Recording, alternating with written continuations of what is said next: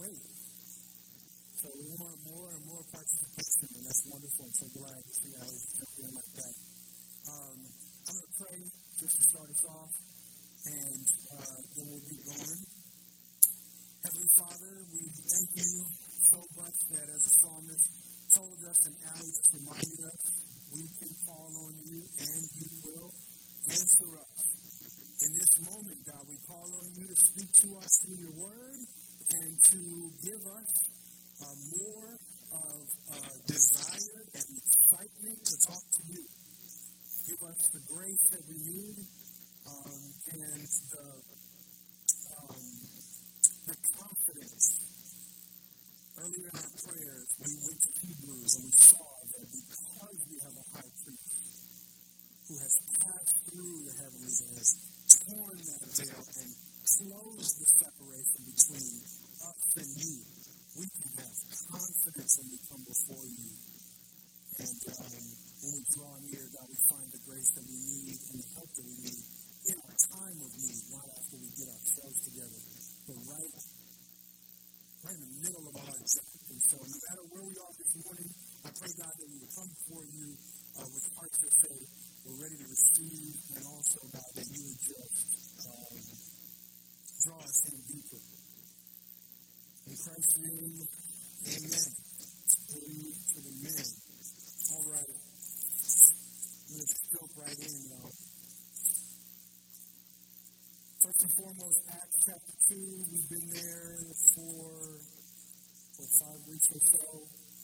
We just remind us what we're walking through in our series in the Devoted Church. I said in one of those weeks, those first weeks, that these things that we visit are really like some essentials of our church life. Another word for essential is vital, and honestly, we just don't want to give you a whole lot of like legalism, such that you gotta do this, or that idealism that Bert talked about on that first week.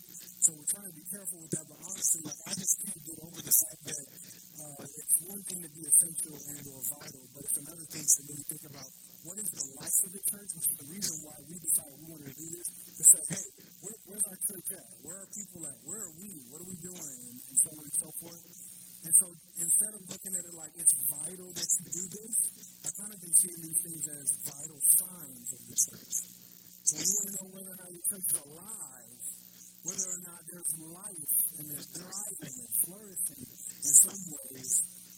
These first themes in Acts chapter 2, verse 42 and 47 are essentially the vital signs of the church. All right, so here we go. Acts chapter 2. Beginning in verse 42 says, and they devoted themselves to the apostles' teaching and the fellowship, to the breaking of bread and the prayers. This is where we'll be today. And all came upon every soul, and many wonders and signs were being done through the apostles. And all who believed were together and had all things in common. And they were selling their possessions and belongings and distributing the proceeds to all as they had need. And day by day, attending the temple together and breaking bread in their homes, they received their food with glad and generous hearts, praising God and having favor with all the people. And the Lord added to their number day by day those who were being saved. Amen? Amen. July 4th, 1776.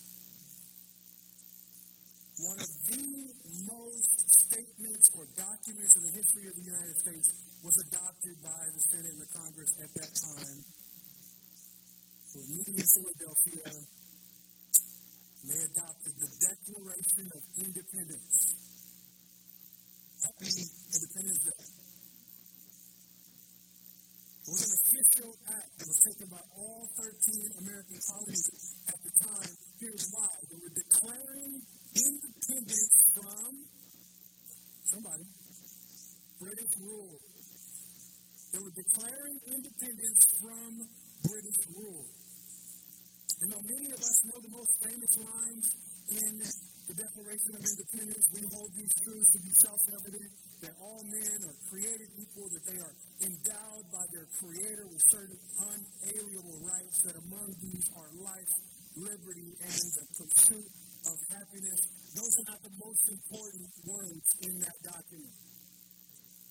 The most important words were that these united colonies are and of right to be free and independent states. The introductory sentence that the Declaration of Independence has got to give us a main purpose to explain what the right to revolution was about, their right to rebellion against British rule.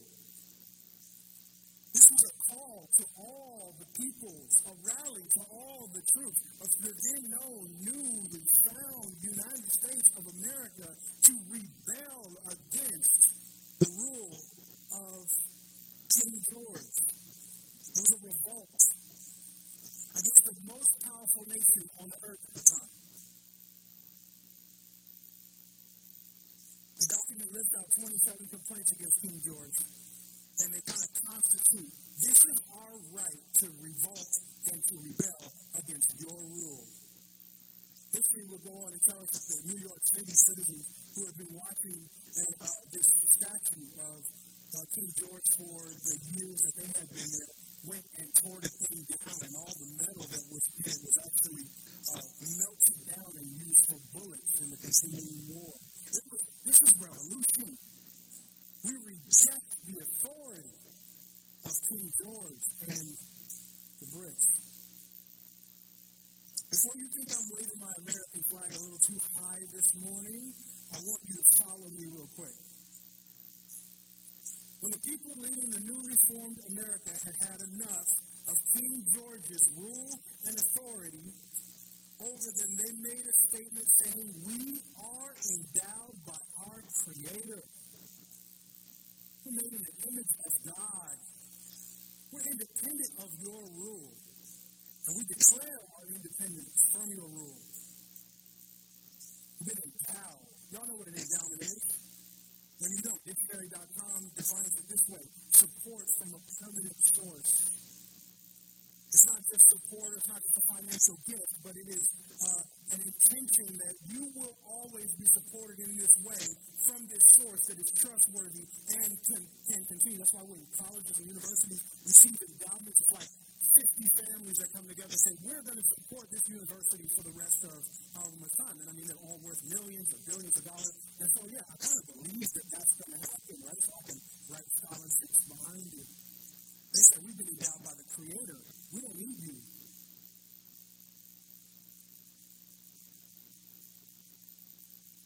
They rebelled against the very king in favor of the king of the universe, saying, we don't need you anymore.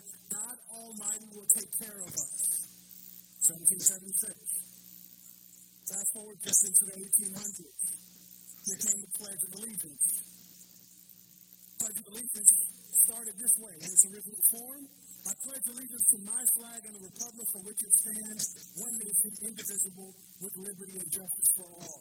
In 1923, the words were added, the flag of the United States of America. It wasn't until 1954 that the statement that you and I know became, I pledge allegiance to the flag of the United States of America and to the republic for which it stands, one nation under God, indivisible, with liberty and justice for all. That came about because President Eisenhower was under threat against communist rule. And so he appealed to the Creator again. We don't need you. We will not go under your authority. We're independent of that because God.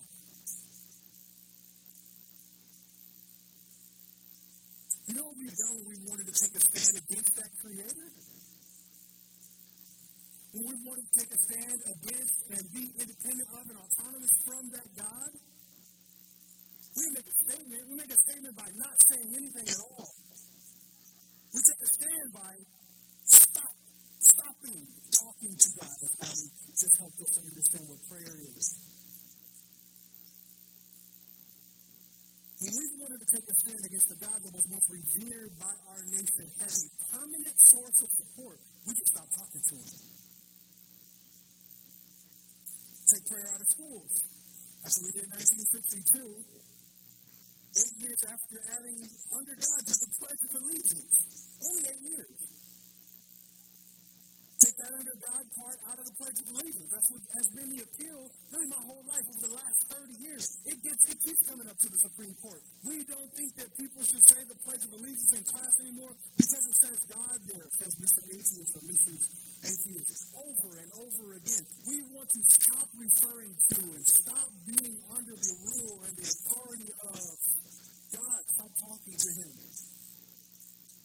Here's why all of that I thought would make sense on July 4th, 2021.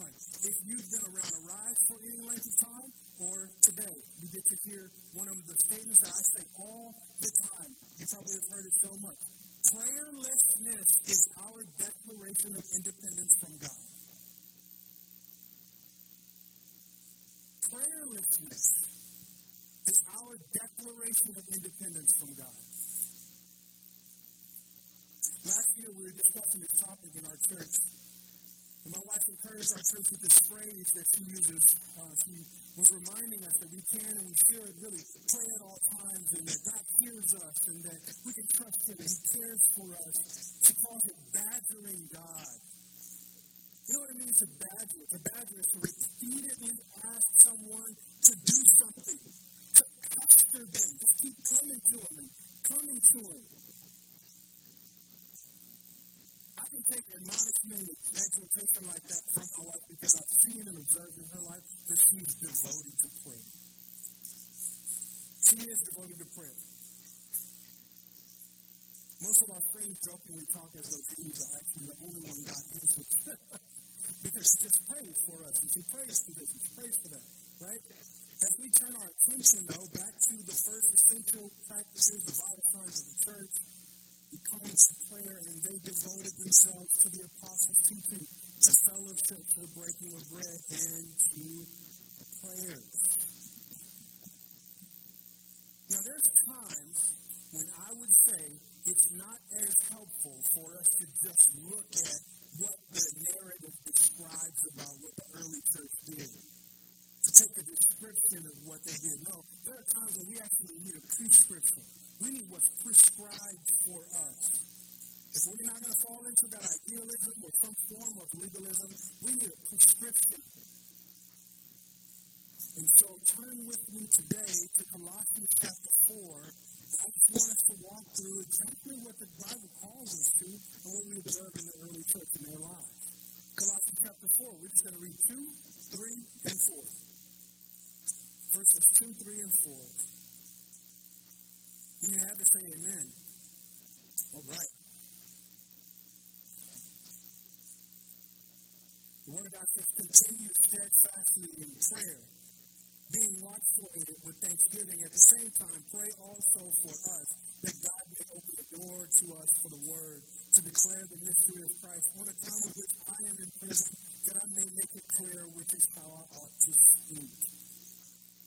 If you have an English Standard Version like what I just read from, I want you to take those two words. Hear me. Okay? It's not bad advice. Take those two first words and put at least an underline or a circle over it, but feel okay to cross out continue steadfastly. And right next to it, devote yourself.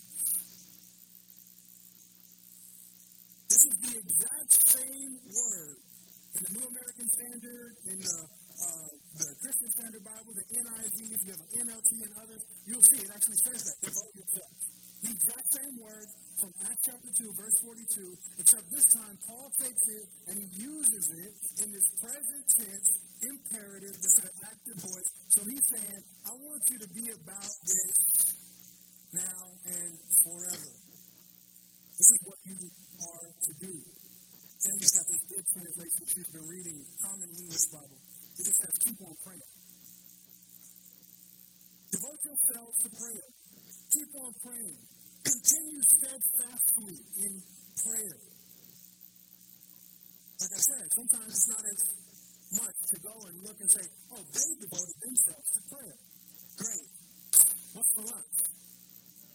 No, God's word to us, especially, devote yourself to prayer. I know it's not the most comfortable conversation, but I'm always careful to point out when there are commands in the text. This is not just a great suggestion, good advice. No, this is a command to be obeyed or disobeyed. He commands us to pray. Don't feel like it? That's okay. Don't want to? do it. God's word to you and I this morning, I would say literally is, don't get weary in prayer, give full attention to it, and keep at it. That's what God wants you and I to know today. And I have a marker right here that says, like, if I feel like I can, I stop right there. It's the sermon for today. That's God's word to us. All right? Let me repeat it for you.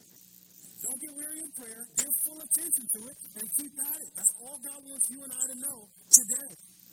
On the heels of realizing that prayerlessness is our declaration of independence from Him.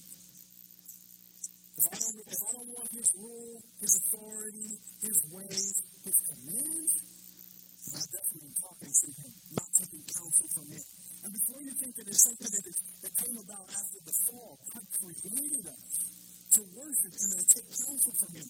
Adam and Eve took every counsel. There was no sin in the world before they talked with God regularly, and God showed them and commanded them and directed them and led them. I'm not only going to me this morning Paul doesn't either. So let's just dive into that just a little bit. Paul provides kind of a roadmap for how we should keep on praying. And I'm going to just blitz through this. I don't feel like we have to spend a lot of time. We see, he says, continue steadfastly or devote yourselves in prayer. And here's how he says do it. Be watchful in it. Do it with thanksgiving. Pray for us to have open doors to the word and to proclaim that word clearly. First point, be watchful in it. This is the polar opposite of what happens to you and I when we try. I had a conversation with Richard this morning. I hope I can put you on blast, brother. He said, man, I was going to pray, and then my mind just wandered off. That's the opposite of watchfulness. For me, I have had people who have literally been praying for me in a moment where the Spirit is clearly moving, and they had to say, wake up, because I went to sleep. I'm sitting there, and it's like, wake up. Now, that's the opposite of being watchful. He says, pray, steadfastly, devote yourself to prayer, and do what? Be watchful in it. If you go look up in any Greek Bible, any Greek word study, I guarantee you the best definition you're going to find is this. Stay woke. That's what be watchful stands for. That word literally means stay woke. It's this idea of being vigilant in prayer. God's calling us to be vigilant in prayer. Why is it so hard for us to be vigilant in prayer? Take a stab at it. Why is it so hard for us to be watchful in prayer?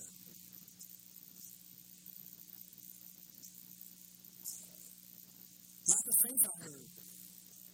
Satan, worldly desire, spiritual. Satan, distractions, yes. All these things. What about this thing? We're self-reliant. We're kind of independent.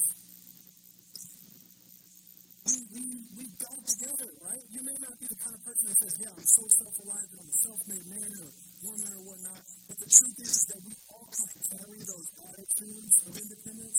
And so we have our plans, we have our calendars, we have our ambitions, and we go on like, this is going to happen. This is what I'm going to do. It's what my life is, right? And so what happens is, even though we don't take side with, like, take the prayer out of schools, we've taken prayer out of our lives. Haven't we? I'm good. I don't really need help. Or if I do, I'll pray before the meal, pray before I go to bed at night or whatnot. Until, of course, I'm not. And then I'm praying for food, and I'm asking everybody else to pray for me to have some food, right? It's when we know that we're dependent, and when we know that we're needy, then it's like, oh, God. But in the meantime, otherwise, we don't. Asking everybody else to pray when we need to pray. The thing is, if He's calling us to be watchful, and the next step is be watchful in thanksgiving or with thanksgiving. That's that word we learned last week from Word. It's essentially Eucharist. Thanksgiving. Pray with thanksgiving. Our vigilance in prayer is first and foremost in thankfulness. He's saying, be watchful in prayer with an attitude of gratitude for God's grace. Be watchful in prayer was an attitude of gratitude for God's grace.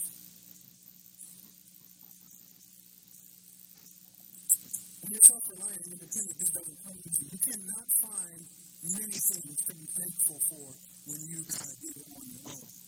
Pull yourself up by your own bootstraps. You know, you study, you got the degrees, you worked hard, you saved up the money, you got in early. I don't have any regrets in life, but I was in the cafeteria at the Master's University trying to figure out life, Master's College at the time, I was a staff member, and it was like, man, my mind was just, I wasn't thinking. My story is like, I was going so far away from like money stuff, okay, y'all? So like, I just repented of the way I worshiped money. So this dude came to me one day and was like, hey, 2011, hey, buy these Bitcoins, they're $3. Just give me like $300. If you just give me like $50 a week. I mean, he was on it. And I'm like, you out your mind. Can't serve God and money.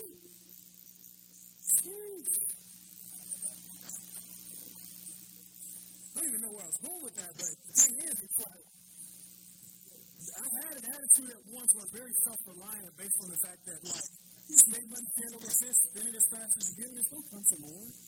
There's not a lot of thank you, God, for your provision in that kind of lifestyle.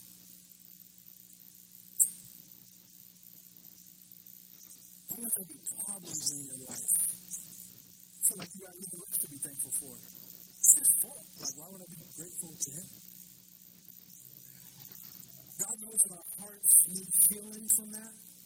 He knows that we need grace, and so he's gracious, and he prescribes a cure, and the cure is thanksgiving. Be thankful in your petitions, in your prayers. Be thankful as you're asking for provision, and as God provides for you. Be thankful in your problems, and even in your persecutions. I've been struck by Philippians. We tried to pray through Philippians as elders on the elder retreat here recently. And so you can't get over the fact that he's just calling us to Thanksgiving. The whole thing's about rejoicing. And he's like, I'm rejoicing even because these people preaching false preaching so that I can get treated work here in jail. I'm so thankful and I'm rejoicing that I can't come to you, but I can send somebody else. I'm rejoicing so much. And he says, you should rejoice that you're counted worthy to suffer with Christ.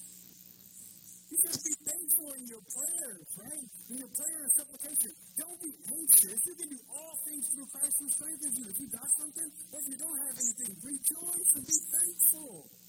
That's God's prescription to us. Whenever or whatever, you can pray and be thankful to God. Be grateful to him in prayer. And beyond that, Paul says we should pray for open word. Read it there. He says that God may open to us a door for the word. We want ample opportunities. Pray for us to have more opportunities for the word. Open doors for the word. This morning, I was hoping I had an open door, right? I was sitting there talking to Dan, and my elders walk in. not Dan and Carlos. The local Mormon guys who've been here for 5 weeks. They walk up and they want to know what's going on. I'm like, hey, you say, I'm sure God has a word for you. It's like, give us an open door for the word, right? I want there to be ample opportunities. He says, pray for open doors for the word. And here's how he describes the word. He says, to declare the mystery of Christ. So it's not just a word like I want to give a proverb a day or whatever. He's literally saying, pray for us to have ample opportunities for the good news about what God has done to reconcile all peoples to himself in Jesus Christ. You devote yourself to prayer, you devote yourself to praying with thanksgiving and for open doors for the word of God. Paul called the early church to devote themselves to praying that the gospel would advance, not their goals. Dr. Tony Evans says it's not your belief in God that sets you apart as a Christian, it's your commitment to Christ and the advancement of his kingdom. And that's expressed most often, not in what we say, in terms of like, I profess to be a follower of Jesus, but more so like what we proclaim in right? The Word of God, the gospel of grace. I think it's okay to pray for a promotion, but we should be praying 10 times more for the proclamation of the Word. That's what he said. Pray for open doors for the Word. Which is where he lands the plane. He says, pray for me to proclaim or to declare that Word clearly. So the roadmap goes, right? Pray, devoted to prayer, watchful in it, thanksgiving, open doors for the Word, and for me to proclaim it clearly. Let me point something out to you that I think is worth noting. Paul's writing this from prison. He said in verse 3, on account of which I'm in prison. I am in prison. Paul's writing this letter to the Colossians from jail cell, where he's there because of his relationship and his preaching of Christ, and he's being mistreated based on that, and his words are, pray for me to have protection. Pray for me to be released. Pray for me to get out of here. Is that what he said? He said, pray for me to proclaim the Word clearly. Pray for me that I'll be bold enough to tell the Word more freely and more fully and to make it plain to people, which is what I'm supposed to do anyway. That's what he said. That's what I ought to do. If you survey the book of Acts, and you look at the early church, read the epistles, you realize this is exactly what the early church prayed like. This is exactly what they did and how they prayed. What is the difference? The biggest difference between you and I and them. What do you think it is? The biggest difference between the early church and us, and the way that they prayed and trusted God, what might it be? I think one thing I have is that it's peace. That's what I think it is. Peace. Peace and prosperity. If that's largely what we enjoy, and it's largely the way we're even known as Christians, maybe even the stuff I was reading earlier to introduce this kind of teed up. You're thinking about the nation that we're in and the Christian values that we may be founded on and so on and so forth. And you think about the peace and prosperity of being an American Christian. I think the biggest difference between the fact that they would seem to depend and devote themselves on Him and where we struggle to identify ourselves that way is because of peace and prosperity, y'all.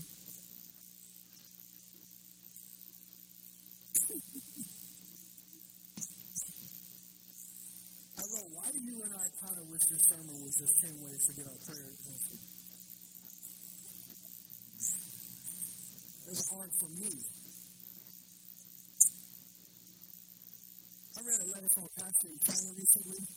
Here's what he said. We are praying for you guys in America. You have not handled your peace and prosperity as well as we're handling our persecution.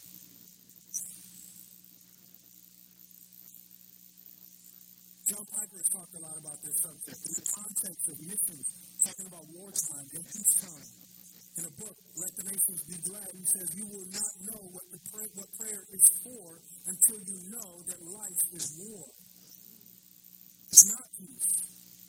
And one of the greatest obstacles to praying is that life is just too routine and smooth for many of us. The battlefront is way out there, but here in my bubble of peace and contentment, all's well. He said life is war. That's not all it is, but it's always that.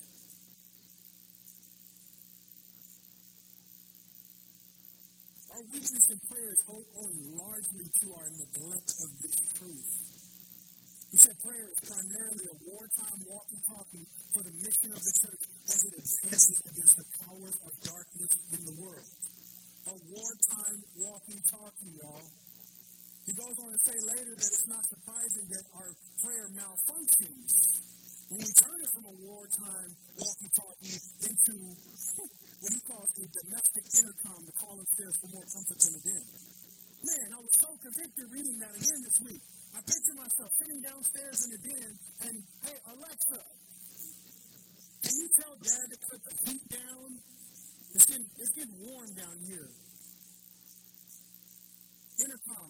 some homes that still have them. I said Alexa because we don't really use those on the wall anymore, right? It's probably something that makes you nice. So it's like, yeah, just you pop some popcorn, bring it down. Just literally, that's how we access prayer oftentimes. We don't think about it like a wartime walkie-talkie. When we're calling in help for the advancement of the mission and the kingdom, we're on the front lines in war against the enemy. No, we think about it like, I don't know, man. My kids do better at asking for gifts for Christmas and stuff. Like, we just, God, can you do this? Bless and be with, and so on and so forth. If we follow the early church's example, our prayer will be about the glory of God spreading across the earth, and we'll desperately want to experience the glory of God more and more in our gatherings, in our personal lives, individually, corporately, right? And we experience the glory of God in the face of Jesus Christ, and we desire that for others as well. The glory of God in the face of Jesus Christ. Here's the thing. If all we ever do is seek God's hand, we might miss His face. Since all we ever do is seek God's hand, we often miss His face. When we seek His face, He's glad and gracious and loves to have His hands open wide to us. Paul could have said, let me out of here. Get me out of here, y'all. Pray that they won't beat me again. That's not what he said. Pray that I'll have more opportunities to do what they're beating me and imprisoning me for doing. And pray that I do it clearly. That's all I'm supposed to do anyway. Jesus taught, and the early church modeled seeking God in everything, but there's a consistent thread, I see, of seeking His glory first and foremost. I'm going to run through something. If you want them, email me. Jesus taught us to call on God to exalt His name and to extend His kingdom in the world. In Matthew 6:9, pray like this, our Heavenly Father, our Father in heaven, hallowed be your name. Your kingdom come, your will be done. In Ventura, as it is in heaven, right? On earth as it is in heaven. And He called us to call on God to supply us with our necessities. Give us this day our daily bread. Paul called on God that the gospel would speed ahead and be honored. Finally, brothers, pray for us that the word of the Lord may speed ahead and be honored as happened among you. That's 2 Thessalonians chapter 3, verse 1. Jesus plainly taught us to call on God to vindicate us like we believe He'll do it. This morning we spent time just briefly looking at the parable of the widow who just was badgering God. And badgering an unrighteous judge. We did that at 9 a.m. this morning as we prayed. Just thought about the fact that, Jesus actually says, I'm teaching you this parable because you need to know you can go to God and ask Him for whatever you want, whenever you want it. And He'll give it to you. He plainly taught us to call on God to vindicate us. The apostles called on God to save their friends and family. Brothers, my heart's desire and prayer to God for them, speaking about Israel in Romans chapter 10 and verse 1, is that they might be saved, Paul said. They called on God for boldness and proclamation. Ephesians 6, 18 and 19. He called them to pray, and he says, and pray also for me that the words may be given to me in opening my mouth boldly to proclaim the mystery of the gospel. What about Acts chapter 4, verse 29? And now, Lord, look upon your threats. So Jesus is telling the disciples, don't preach that Jesus and resurrection anymore. Their prayer was, and now, Lord, look upon their threats and grant to your servants to continue to speak your word with all boldness.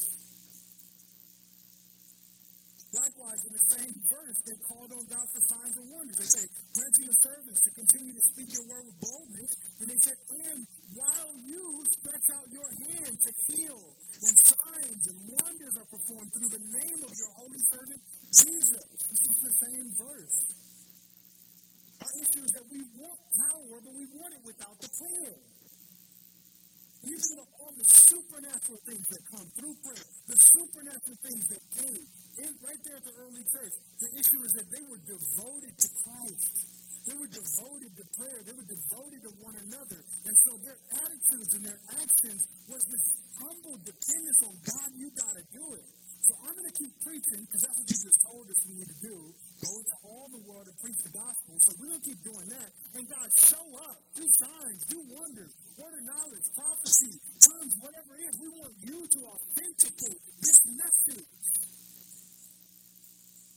want the power without the prayer. When's the last time you just badgered God? Paul actually talks about some of those sign gifts, right? Some of those supernatural things. He said, just ask for it, and ask for it, and ask for it, and ask for it. We really want to badger God that way. Man, I'm going through 7. I have 35 here. That's 7 ways the church has taught and modeled for us what devotion for prayer looks like. Christ taught us to call on God that we might not fall into temptation. They called on God that they would do good works. Jesus says, call on God for protection from the evil one, right? Deliver us from the evil one. And finally, in teaching the disciples how to pray, he says, call on God for forgiveness. Forgive us our debts. The disciples asked him how to pray. He said, call on God for forgiveness. Forgive us our debts. Matthew 6 and 12. I considered landing this sermon in several ways, but in our prayer time earlier, James said something, and I thought, if I can keep this under 90 minutes, it'd be great to say, hey, let's land the plane right there. Father, forgive us for our declaration of independence from you. Turn to somebody you did not come with. Pray for one another. Ask God for forgiveness. Thank him for grace. Pray in a pod, pray in a family, pray in a couple, go to the other side of the room, meet somebody you didn't. Let's spend some time praying. And after just a couple of moments, James will be up here, Liv will be up here, and they'll close us out. But I think it'd just be good for us to respond that way. And just remember that when we come out of that, we have an opportunity to give. We have an opportunity to partake of the bread and the wine as we go to communion. And the thing is that we're responding in worship and we're thanking God for his grace. I really hope that you sit right there and you're like, yo, I don't pray enough. But I also hope that you don't feel like I'm not good enough because I don't pray enough. Here's an opportunity for us to go to God in our time of prayer and receive the help that we need in that time. And I trust that God is going to speak to and through us, even to each other. So let's take 5 to 7 minutes and do that. And then we'll have James and Liv up, all right?